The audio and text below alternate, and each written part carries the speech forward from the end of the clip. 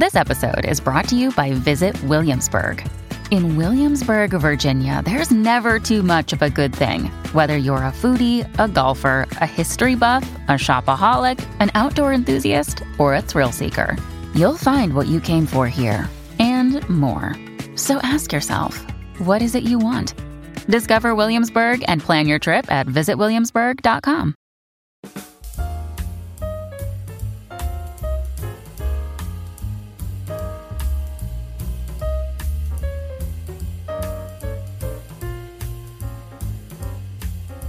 The Netflix series Made shined a light on the social injustices in our society when it comes to class, as well as the toll of emotional abuse. We are here today with the creator and executive producer of Made, Molly Smith Metzler. I have heard that the Obamas are big proponents of stories such as Made about the forgotten class of America, and that more should be told. And I'm curious, for you, what does this story say about society and what we have gone through in recent years? I mean, this is a beacon to what needs to be done and what needs to be fixed, and could fill just a huge, huge cavity that is, just responsible for a lot of divide, I would say. Yes. Well, I've heard that the Obamas are talking about shows like Made as well, and the need for them, which makes me feel, of course, very validated, because I really agree. And when I read Made, the memoir, which is an incredibly disturbing and searing memoir, but it takes you through step by step what it's actually like to be a single mom below the poverty line in America today. And it is appalling. She can't do it. She cannot work. She is an incredibly educated, smart, savvy young woman, and she cannot navigate the government steps involved in trying to get SNAP and all of the resources that are allegedly available. It's a full-time job to try to get those benefits that aren't really beneficial.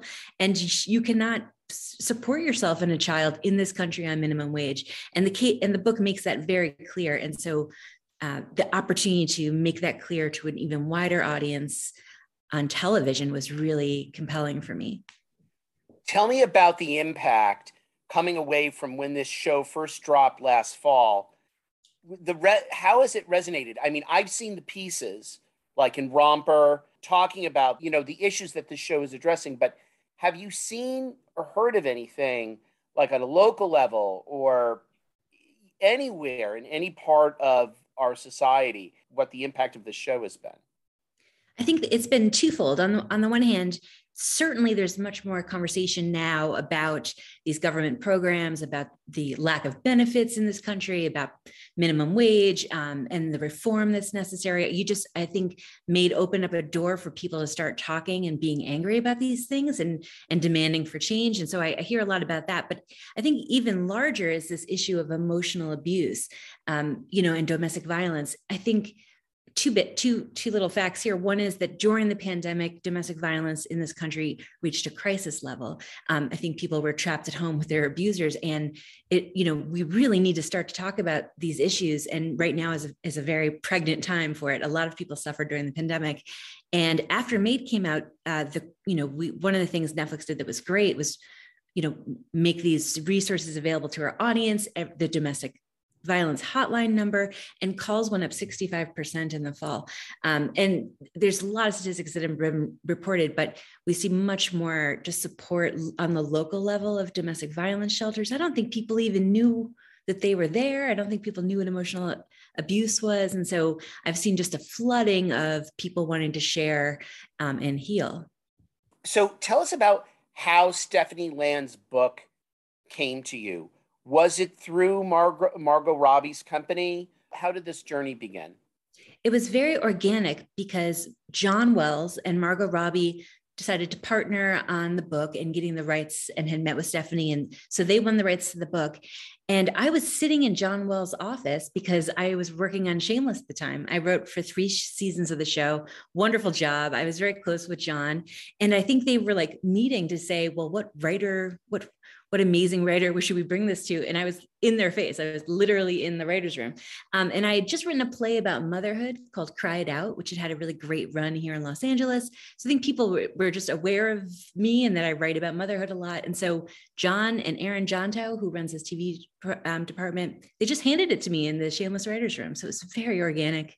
I went home and read it that night. I mean, it's just, these things don't happen this quickly and this easily, but it did with Maid. Is all of it Stephanie's life, or are parts of it not? Is it a full autobiography about her? No, it's a heavy adaptation. The truth is it's a loose adaptation. It's what I think is that it's very emotionally true to the memoir. I think the show captures the emotional stress of the experience that Stephanie Land had. But what's a little bit different is, the memoir, she doesn't talk to anyone. It's very lonely. She is completely alone. So all of the characters in the show are fictionalized, but also kind of created. Her mom's not really in the book. We don't really get to know her boyfriend very well. Regina's an invented character. All of Danielle isn't in the book. So very much the cast is all created to make the show a show, because someone being alone for 10 hours on screen doesn't make very compelling television. There's a moment in episode 4 where she's talking with Regina toward the end. And Regina is revealing, the struggle to get pregnant, and also how her husband wants to divorce her. And, it's a really wonderful, complex discussion.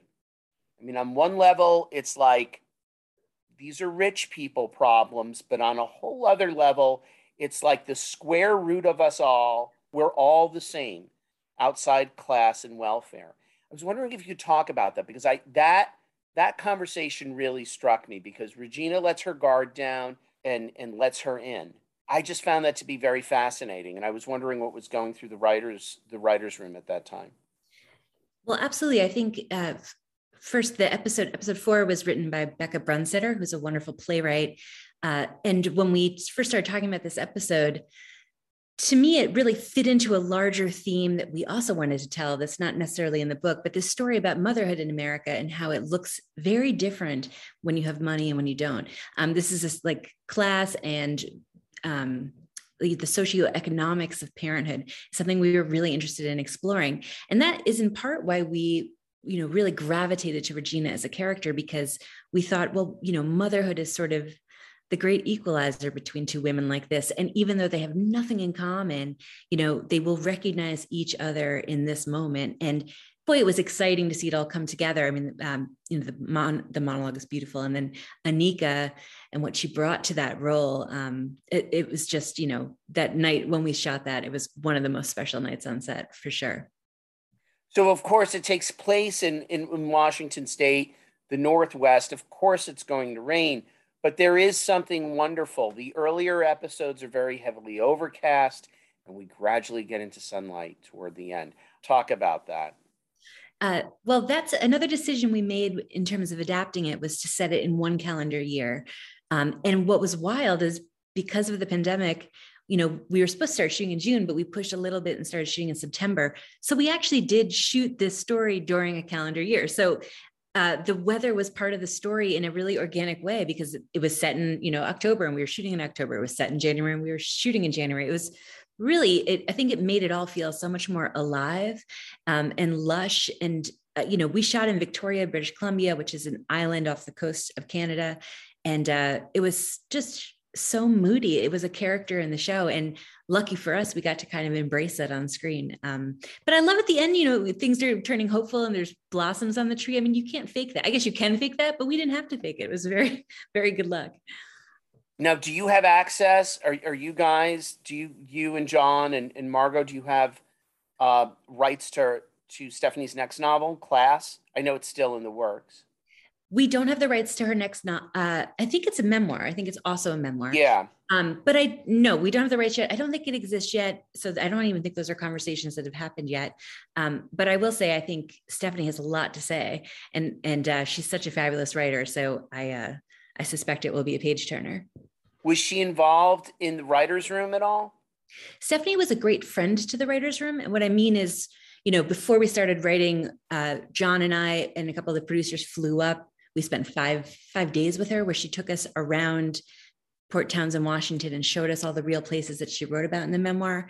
She's very generous and available for questions, but she also fully understood that this was going to be a loose adaptation and that we had our own job to do, and gave us that space and privacy to do our job, but was really readily available and also loves the show and been very positive about it, which is always, it doesn't always go like that. So we're grateful.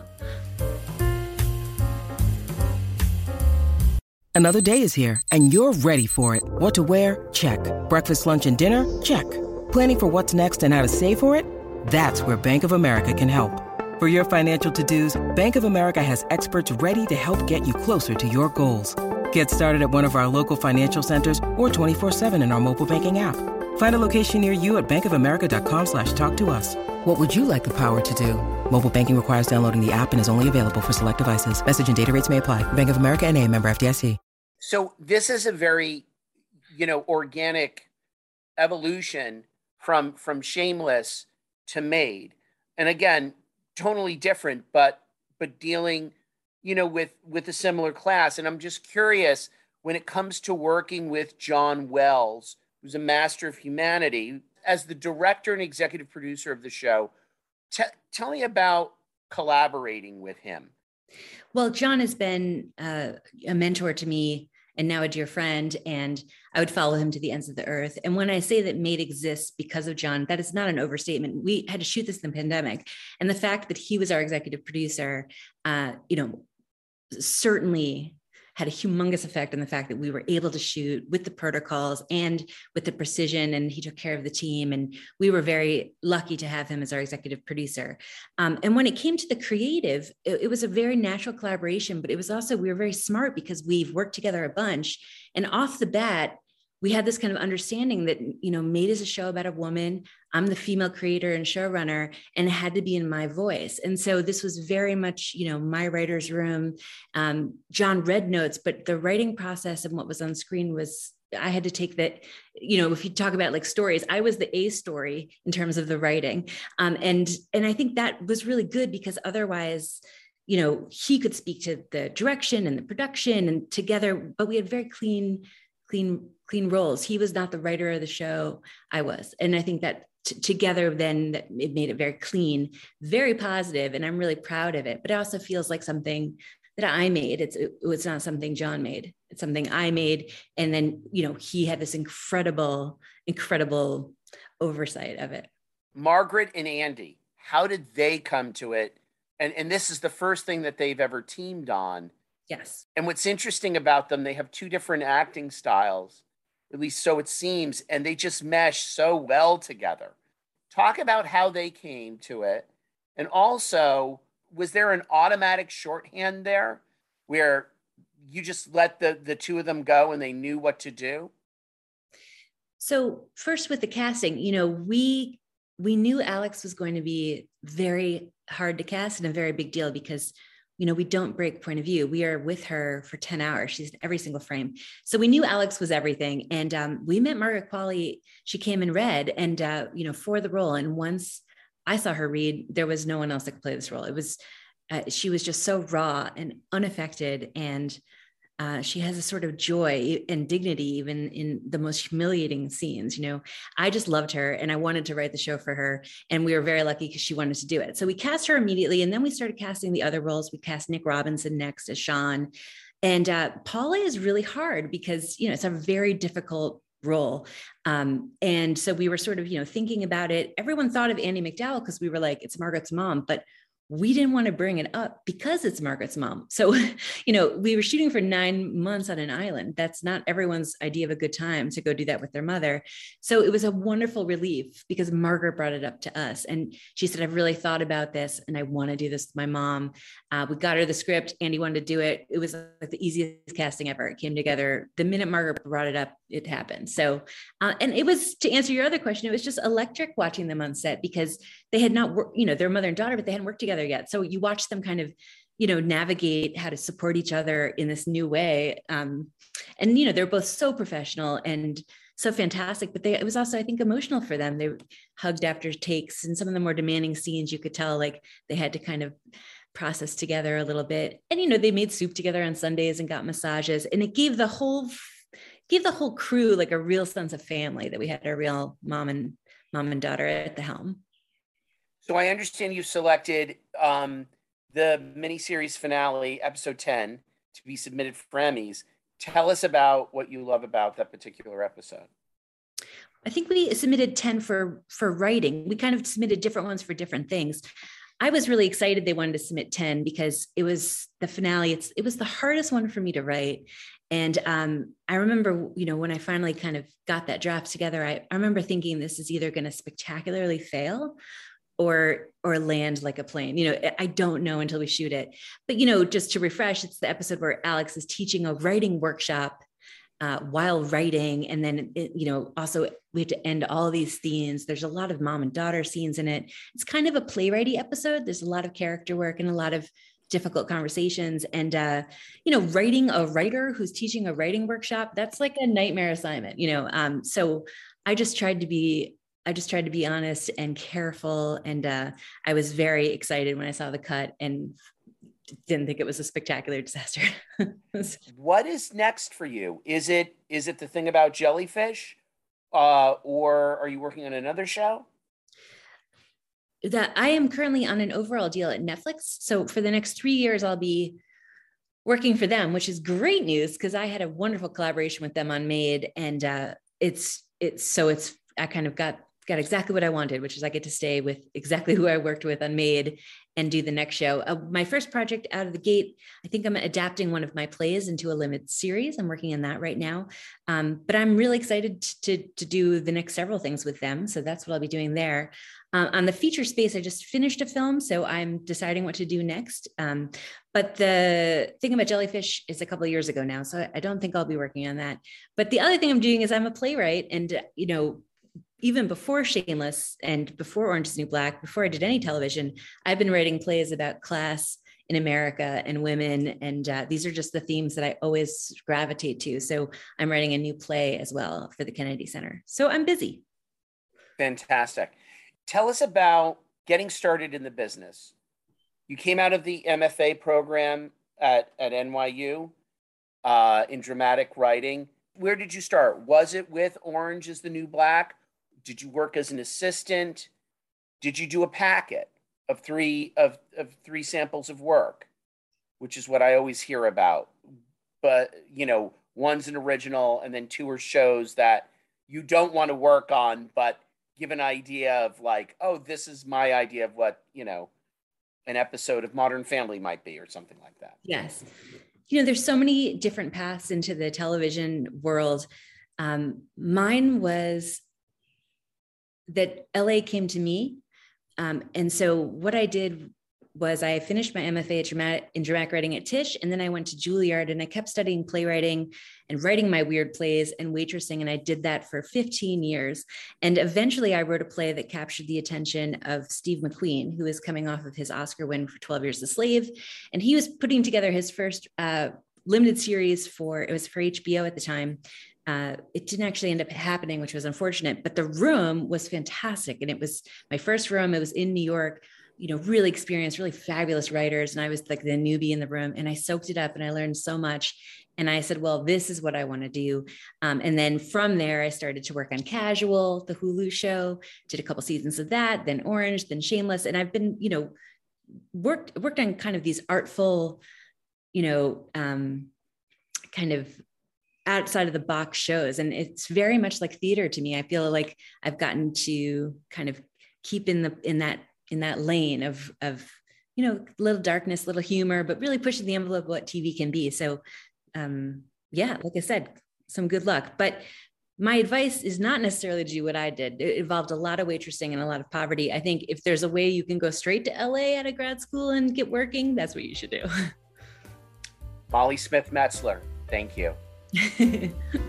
Thank you, Anthony. Thanks for listening to this episode of the Crew Call podcast on Deadline. I'm your host, Anthony D'Alessandro. Make sure you subscribe to us on Apple Podcasts, Spotify, or wherever you get your podcasts so you never miss an episode.